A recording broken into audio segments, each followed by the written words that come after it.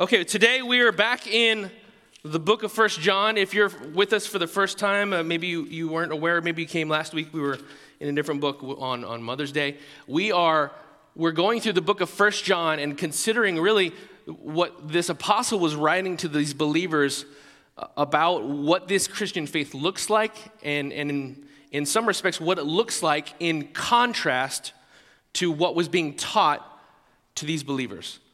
There were some false teachers who were trying to present some other ideas about what it means to follow Jesus, saying things like, well, yes, the gospel, the good news about what he's done is great, but there's this other secret knowledge. There's these other things that you can tap into, maybe participate with, to go to the next level spiritually. And John is going to come back and call us back to the same message that he had shared in the Gospel of John, that he's taught in the churches orally, and that he's sharing here in 1 John. It's the same message that Jesus came, God became man, he lived a perfect life, he died a death in our place for our sins, and he calls us to live in a similar manner, trusting in Jesus and loving our neighbors and our brothers and sisters in Christ. It's really ultimately a simple message. Trust in God, believe in Jesus, love your brothers and sisters. Trust in God, believe in Jesus as God himself, and love your brothers and sisters. And we've heard him speak over the last 2 chapters about this.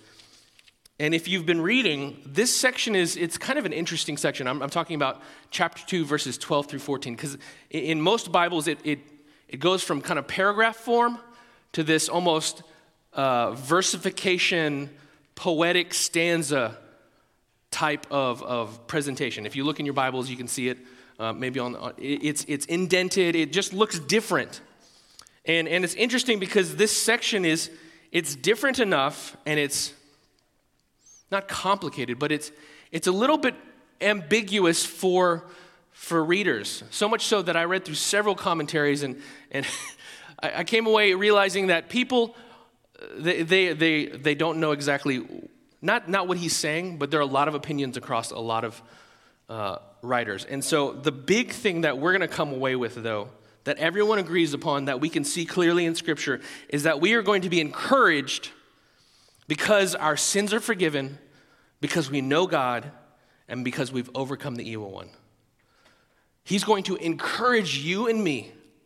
He's going to bring us back to some basic realities and encourage us in our faith, because he's going to go on in chapter 2, verses 15 through 17, to tell us to not live as lovers of the world. And he's going to call us to live a countercultural lifestyle. But in preparation for that, he's going to say, guys, be encouraged. And maybe you're in this room and you're discouraged by your life. You're discouraged by your faith. Maybe this week you lost your temper at an employee or a coworker and you got frustrated, or maybe you're just upset or sad because of something that's going on in your life. You can't seem to turn that corner, spiritually speaking. Maybe you're waiting for financial provision and you're in a precarious circumstance and you're not encouraged. Or maybe you're just looking at your life and saying, where's the progress, God? Where's the progress? And John is going to come to us and he's going to say, you know what? We're not talking about these false teachers right now. We're talking about you, and I want you to be encouraged. So we're going to read John's words, and we're going to be encouraged that our sins are forgiven, that we know God, and that we've overcome the evil one. So would you stand with me as we read the word of God together?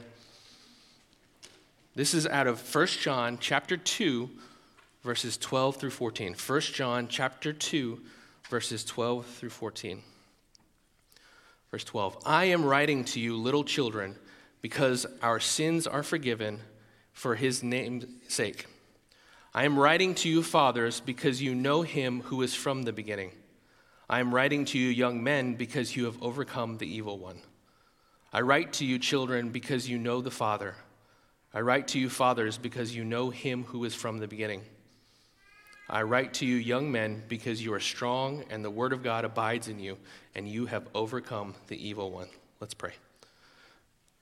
Father God, we come to you as your children, those of us who have trusted in Jesus Christ as our Lord and Savior. And Lord, we ask for you to, by your Spirit, encourage us, motivate us, create momentum in our souls to further commit to a lifestyle of faith because we know what you've done in our lives, because of the relationship you've established, that we know the Father, that we know the Son, because of the record of righteousness that we've received from Christ, we are now forgiven. And because ultimately in your salvation, we have overcome the evil one. That no matter the accusation that comes to our life, Lord, we can say, no, Christ has done something in me. Holy Spirit, would you do something in this moment to cause us to feel and receive the impact that John is trying to give us? That our hearts would be impacted in such a way that we would be encouraged, that the weight of sin would be taken off our shoulders, that the sense of your love for us would cause us to be grounded in our faith, and that there'd be a sense of gospel momentum to move forward in greater levels of obedience, of faith, of bravery and courage to live this life in a manner that pleases you. I pray that for myself and for this congregation. And it's in Jesus' name that we pray. Amen. Please be seated. Thank you.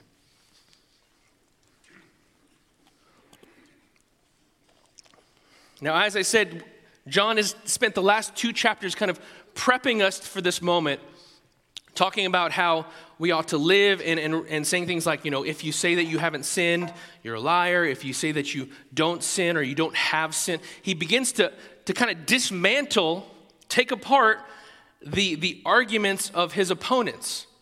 And he's been kind of going at them for a period of time. And the audience, the listener, and we ourselves could begin to almost internalize some of the things that he's saying. Okay, well, what about me? What about me? And here he's taking this moment to say, you know what? I'm going to speak to you, the believers in the room, those who know and love and follow Jesus Christ. And I want to encourage you. Now, I want to say some specific things about the text as a whole so that we can kind of orient ourselves around it, and then we're going to go kind of verse by verse and talk about it. First of all, he addresses what looks like 3 different groups, right? He talks about little children in verse 12, and then he repeats that in verse 13, the latter part of verse 13. Little children, I write to you children. Then he talks about fathers, I'm writing to you fathers, and then he goes on and says, I write to you over young men. And we ought to ask the question, okay, who are those people? Who's he writing to? And there are a plethora of options. There are those who believe this is 3 separate groups within the church. He's kind of writing to the children, then or maybe those who are maybe young in the faith, either those who are actually young or those who are young in the faith. Then he's writing to the fathers, or maybe it's the older men, the elder men, the statesmen in the house. And then he's writing to the young men. And there's almost a sense of continuity, of agreement. The older men, they know the Father. They've lived a long life. They've walked with God, and they know God. Maybe that's what he's talking about. And then the young men, their youth is characterized by strength and by vitality and by action. And so, young men, you've overcome the evil one. Now, the challenge with this view is that it doesn't make a ton of sense, because what he has said is of each of the groups is true of really any believer. We've all received forgiveness if we've trusted in Jesus Christ. We've all known him who is from the beginning, talking about Jesus Christ. We've all overcome the evil one in Christ. And so, while that sounds compelling initially, I don't think that that's necessarily the case. What I think he's doing here, first of all, is that when he talks about children, That's something that he's used as language to address us many times thus far, right? I'm writing to you, little children. I'm writing to you, little children. I'm writing to you, my children. And here he's doing the same thing, and I think he's addressing us as a church body, as a congregation, as a whole. And then when he says fathers and young men, I don't think he's actually speaking, fathers only, not mothers, young men only, not young ladies. I think he's speaking to those who are maybe more mature and reflecting something that's true of those who are more mature in the faith and those who are maybe less mature in the faith, but still, these are things that are true of us all in Christ. Does that make sense? The reason I'm saying this is because I want you to understand that these encouragements are for you. Whether man or woman, young or old, these encouragements can be applied to your life if you are trusting in Jesus as your Lord and Savior. These are for you. And so let's look at verse 12. I am writing to you, little children, because your sins are forgiven for his name's sake. Now I want to pause again and say, John's he's such a kind father. He's a kind apostle. He's a kind teacher. He uses that word teknia. The word for child, one of the words for child is tekna. And so teknia is like the diminutive, like little children. Oh, baby, sweetie, the little, little guy. He addresses us, and it's very likely that he's very old in this book, and he's certainly older than most, if not all of the people who are receiving this letter, and he's saying to them, little children. And that reflects something of the devotion and the affection that God our Father has for you. Whether you are 65 or you're 32 or you're 4. When God looks at his children, he says, teknia, little one, little child. He loves you. I reflect on it often because sometimes there's background noise, or not noise, there's background children. They're not noise, it's the sound of little people. And I express how I love it. And I like little people. In the Barnes household, babies they're a family value. We like little people. My mom, she loves babies. She's never seen a baby that she didn't need to hold right then. Like, give me that child. And there's something about little people that's just, you dote on them, and you do things that you wouldn't otherwise do. You talk in silly language, The biggest of men with the broadest of shoulders could all of a sudden just become very goo-goo gaga in the presence of a little one. And that reflects something of the love that God has for us, that the creator of the universe, the maker of the heavens and earth, the one who judges the righteous and the wicked, looks at you and says, dear child, dear child. He says, dear children, your sins, I'm writing to you because your sins are forgiven for his name's sake. If we're not careful, we can begin to take lightly the realities of the gospel. And he just kind of steps back and reminds us, hey, I'm writing to you because, or I'm writing to you that your sins are forgiven. Not like those who have been saying, I don't sin. If you say that I don't sin or I don't have sin or haven't sinned, then you're a liar and you're still in condemnation. No, but for those of you who have embraced Christ, those of you who have looked at the cross and seen his blood shed and his body broken and recognized that was on your behalf because of your sin has been forgiven. And in the original language, the tense form of that word, have forgiven, it has some implications. There are different ways you can say that something happened in the past in Greek. And one of the ways you can say it is it's called the perfect tense, but it doesn't matter. The point is that when we see it in this tense, it means that it's a past action, something that happened in the past. We have been forgiven, but it has an implication for our present state, forgiven. So it's something that happened in the past, but it has implications presently. It's not like you were forgiven, but your status now is still in question. You know, sometimes we live life as though that was the case. I know, God, you forgave me for that stuff, but right now, I don't know. What do I need to do to get into your good graces, God? And John says, no, you've been forgiven and you are presently forgiven. Presently, you are forgiven. If you are in Christ, there's a boldness, there's a confidence that John calls you to. This is not for the person who is habitually in sin or is lightly thinking about Jesus Christ. This is for the believer whose conscience is bruised and is weak and who says, God, I just don't know. I know that you've forgiven me, but have I blown it this time? Is this too much for you? And John would say, you have been forgiven. You presently are forgiven. And why? Why are we forgiven?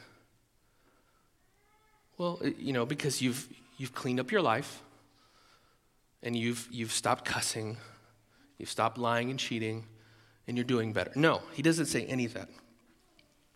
He says, your sins are forgiven for his name's sake. His namesake, referring to Jesus Christ.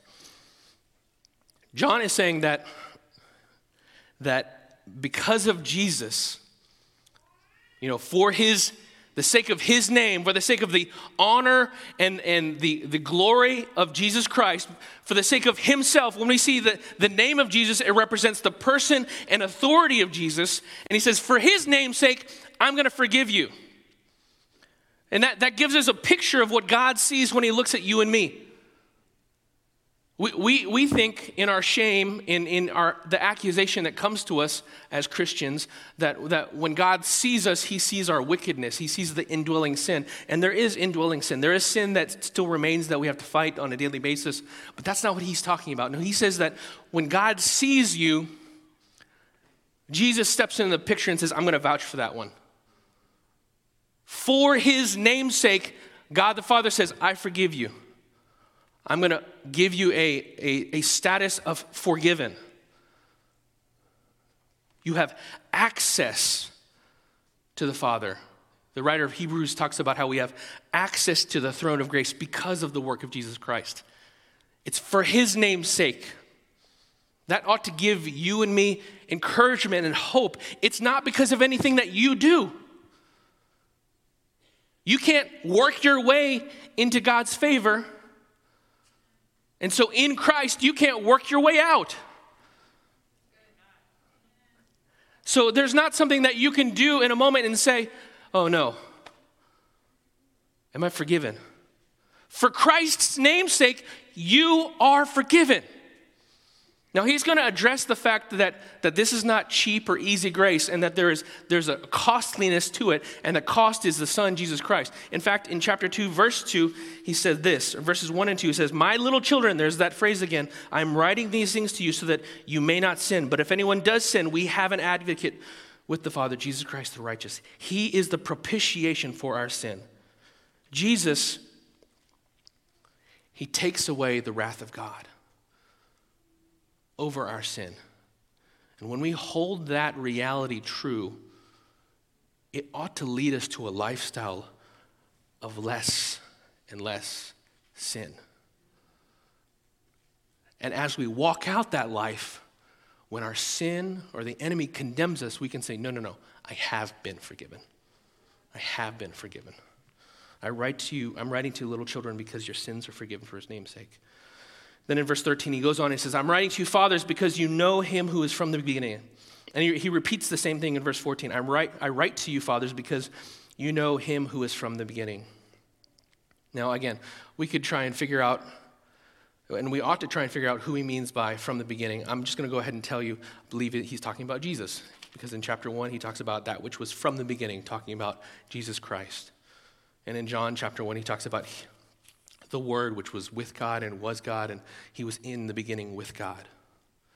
So he's saying, fathers, you know, those of you who are mature in the faith, there's a greater level of intimacy, of knowledge that you have about the Father. But this is not encyclopedia knowledge. This is not Wikipedia knowledge. This is not rote memorization knowledge. Certainly that comprises part of it. That makes up part of it.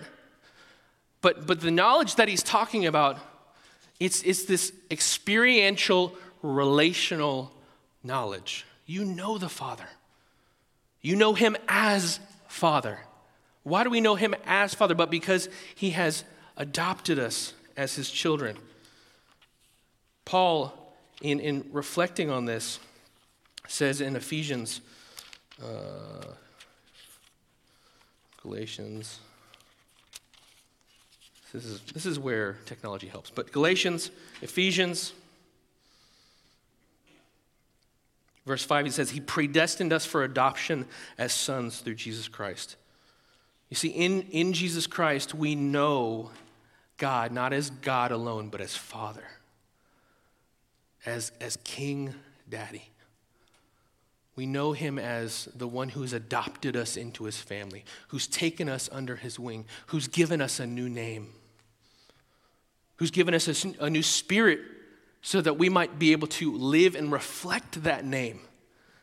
You know, as I said, Barnes Family Values, we love little people. And so if my little kids, if my children get around babies, they want to hang out with the baby. We want to babysit the baby. We want to talk to the baby because we care about babies. That's the nature and character of the Barneses. And the nature and character of Christ reflects the nature and character of the Father. And he has called us his children, and he's brought us into his family through the Son, Jesus Christ, whom we know. We know Jesus. We know him. This is not just a knowledge of a person, but this is an experience of a brother. You know, in James, in the book of James, he talks about the kind of knowledge that sometimes we think about. You know, I know that fact, but it has no bearing on my own life. He says, you know what? The demons know who Jesus is, and they shudder. So there's a kind of knowing that it condemns you. There's a kind of knowing about God, knowing about Jesus, that actually puts you in a place of danger. But when we know Jesus, the one who is from the beginning, and we know in such a way that we say, you know what, you are God, I am not, and we bow our knee to him, we submit ourselves to him, we trust in him, that knowledge brings us into the family. That knowledge creates relationship. That knowledge allows us to look at him as our elder brother and to look at God as our Father. He says, I'm writing to you, or I write to you, because you know him who is from the beginning. You know, one of the funny things about maturing in Christ is that although we want to always be thankful for the forgiveness that we've received in Christ, I think God's hope is that wouldn't be the sole focus of our salvation. That's really the doorway, the entryway into what? Into relationship. You know, in Genesis, Adam and Eve, they walked with God. They were in unbroken fellowship, relationship, they were hanging out. They were hanging out with God. And what happened when sin entered into it? They hid from God. The relationship was broken. And what did God do? He called them out. He addressed their sin. He covered over their sin, right, with animal skins. An animal had to die. Blood had to be shed to cover their sin, foreshadowing. And then he was in relationship with them once again. He restored relationship with them. We come to appreciate the fact that the gospel brings us into more than just salvation from sin and hell, but into relationship. And sometimes, family, you get bored of Christianity because you've reduced it to not going to hell. You get bored of reading your Bible because you've reduced it to the thing I do to pay God back for what he's done for me. You get tired of going to church and hearing me speak because you're like, I'm done. I did the thing. It's done. And God is saying, no, there's so much more. You could know me. You could know me. You know Christ. He goes on in verse 13 and he says that I'm writing to you young men because you've overcome the evil one. There's a vitality that he speaks of. There's a fighting in our growing maturity in God. And what's interesting here, and it's dramatic. He says, I'm writing to you because you have overcome the evil one. That's the same past tense that we saw when it talked about you have been forgiven. You have been forgiven, present state of forgiveness. He says, you have overcome the evil one. You were presently an overcomer. You know, we get it the other way around so often. I have to stand against my sin. I have to fight the evil one so that I will be accepted. I will be an overcomer. I will be able to do all these things. And God's saying, you know what? I've done the heavy lifting. I've done the heavy lifting. You are forgiven. Therefore, work your life out of that identity. You are an overcomer. Therefore, work your life out of that identity. Christianity is it's a reverse type of living. You know, most of the time, I want to be a writer, so I need to write until the point where which I can say, you know what, I'm a writer. And I've got all of this evidence to prove it. Christianity says, no, I am forgiven, therefore I live life as though I'm forgiven. I am an overcomer because of Christ, therefore I live life as though I am an overcomer. I don't have to do these things in order to get to that position. No, God has already established the position, and now we live life out of it. Theologians talk about the indicative and then the imperative, and you can think of the indicative or what God has done as the foundation of the building of your life. God has done some things. He's brought salvation to you. He's given you forgiveness. He's given you a new name and righteousness. And he's given you gifts. And there are so many things. He's given you a new heart and a spirit. And based on what God has done, then the imperatives, do these things. Live this way, love your neighbor, love your brother and sister in Christ. Go to church, read your Bible. But if we try to build it the other way, everything breaks down. Because there's no amount of you and I doing that will ever get us to heaven. There's no amount of us doing that gets us to that place. That's the point of the cross, is that we can't do it, but Jesus Christ has. And so he says, I write to you because you have overcome the evil one. At this point, you might appropriately ask, well, what do you mean by that, John? And he explains in verse 14. I'm kind of skipping ahead, but we're going to go ahead and do that. I write to you, young men, verse 14, the second portion, because you are strong and the word of God abides in you, and you have overcome the evil one. So, John, what does it look like for me to overcome the evil one? Do I have to get some gloves? Do I use a sword or a gun? How do I overcome the evil one? Do I need to come up with some Christian incantations? Devil get away. Do I need to speak in tongues? Hold my hands in a. No, he's saying, you know what? You're strong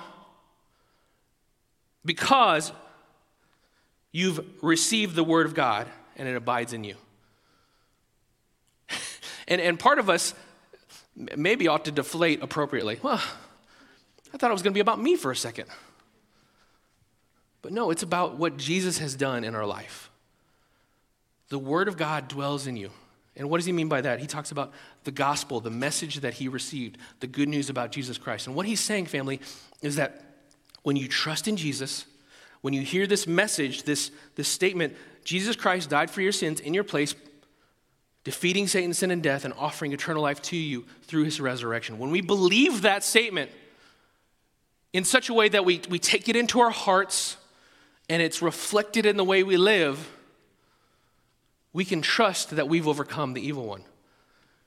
Again, to quote John, to quote Paul, he says in chapter 2 of Ephesians that our state before Christ, the way we exist apart from Christ is this: we are dead in our trespasses and sins, in which we once walked, following the course of this world, following the prince of the power of the air, the spirit that is now at work in the sons of disobedience. Paul is telling us that apart from Christ, we're dead in our sins and trespasses, and that we are separated from God. And what happens in salvation, what happens when you trust in God, what happens when you become strong because of the message that now abides in you, is that you overcome the evil one. You no longer are a child of wrath. You no longer are dead in your trespasses and sins. You no longer are under the authority of Satan. That's a weird thing for me to say. We live in a world where, to think that Satan has any real power, it's something that's only reflected in horror movies. But we live in a world of authority. And God gave Adam and Eve authority to rule over the world. And Adam and Eve handed that authority over to Satan when they disobeyed God and obeyed Satan. And so we live as children of Adam and Eve apart from Christ. If we haven't trusted in Jesus, we live under that authority. But the moment that we trust in this gospel message is the moment that we've overcome the evil one. And because of that, family, because it's our faith that overcomes the evil one, there's no moment in your life where you can say of your life, you know what, the devils they're getting at me and I can't obey God. I can't move forward. Things are too hard. No, you're an overcomer in Christ because of what Christ has done. And if the Word of God dwells in your soul, if your faith is in Jesus Christ, you can overcome. You can stop believing the lies that I'm not good enough, or I can't, or I never will be able to do X, or I'm always going to struggle with this sin. You can overcome those things, not because you're awesome or because you're, super willpower, but because Jesus Christ dwells within you. His Word dwells within you. He says, I write to you, young man, because you are strong and the Word of God abides in you and you've overcome the evil one. I'm going to skip back to one of the things he says. We see that he kind of has these parallel statements. In verse 12, I'm writing to you, little children. Well, that's not the parallel. But in 13, he says, I write to you, fathers, because you know him who is from the beginning. Then he says it again, I write to you, fathers, because you know him who is from the beginning. Then he says, I write to you, young men, because you've overcome the evil one. And then he repeats it in verse 14. I write to you because you've overcome the evil one. And he talks about being strong and the Word of God abiding. But he talks about children, and he addresses us completely, and he says this differently.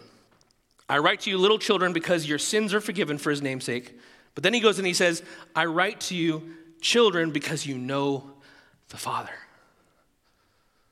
And I just want to step back and remember the fact that what does forgiveness do? It opens the door for us to know the Father. It opens the door for us to know the Father. God wants to know you, and he wants you to know him. Some of you don't know your fathers. Some of you know your fathers, and you don't like your fathers. God invites you to know the Father. He invites you to know the Father who has adopted you, who's paid the ultimate price, sending his own blood son so that you might be adopted into his family. He's inviting you to know him. John wants to encourage you today, and I hope that you're encouraged by one of the things that he has said. He wants to encourage you and remind you that your sins are forgiven, and that's an amazing thing.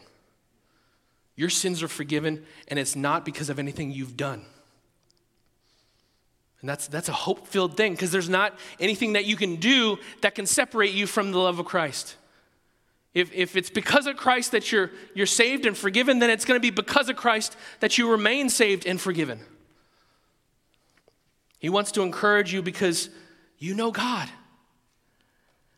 And maybe you've felt disconnected from God because you've believed the lie that I don't know God. That there's a distance between me and God. And I think God is saying, I'm right here. I've shown you who I am. I've told you that I've loved you. I've called you my little child. And he's inviting you in this moment to believe those things over against any lies that would say otherwise. John wants to encourage us and remind us that we've overcome the evil one. That in our faith, in our trust, we've overcome the greatest that anything that Satan could do. You know, Satan cannot do anything except that which God allows him to do. And he can't send you to hell. Your sin can send you to hell. Your lack of faith in God can send you to hell. But Satan can't. And whatever Satan can do, God has overcome.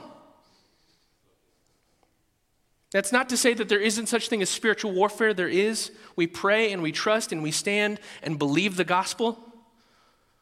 But this is not some sort of like cosmic light versus darkness thing where the verdict is still out and we just don't know if God is great enough to defeat Satan. Satan and all of his buddies are created beings. There's nothing inside of creation that is great. There's nothing at all inside, outside creation that is greater than God.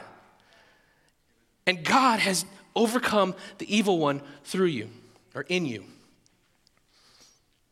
He wants us to be encouraged. Family, the good news is that all of this is as a result of what Christ has done on the cross. Jesus died on the cross.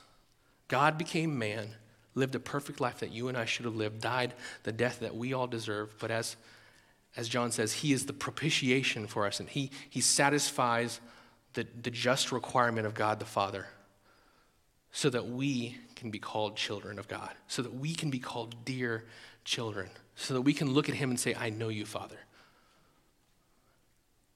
If you're in this room and you've never trusted in Jesus, there's so much that God wants to do in your life and offers to do in your life. He offers to forgive your sins, to bring you into a deep, abiding relationship with him, to overcome your enemy and really all the obstacles of your life. He reorients them so that they work for your own good. He invites you into a life of fellowship with him, the life that you were meant to live. If you want to trust in that Jesus, if you want to trust in God today, I would invite you to pray with me as we close. You just pray this: God, I recognize that I am a sinner. In other words, I have broken your rules and your laws. I've lived as my own boss,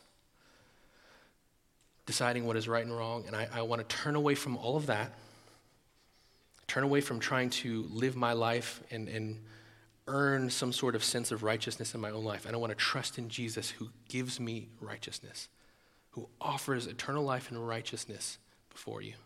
I want to trust in him and his works, and I want to have a relationship with you. Help me to live this life out in Jesus' name. If you prayed that prayer, this is the day for you to know God. This is the day for you to recognize your sins are forgiven. This is the day for you to know that you've overcome the evil one. Family, God loves you, and I love you. Thanks.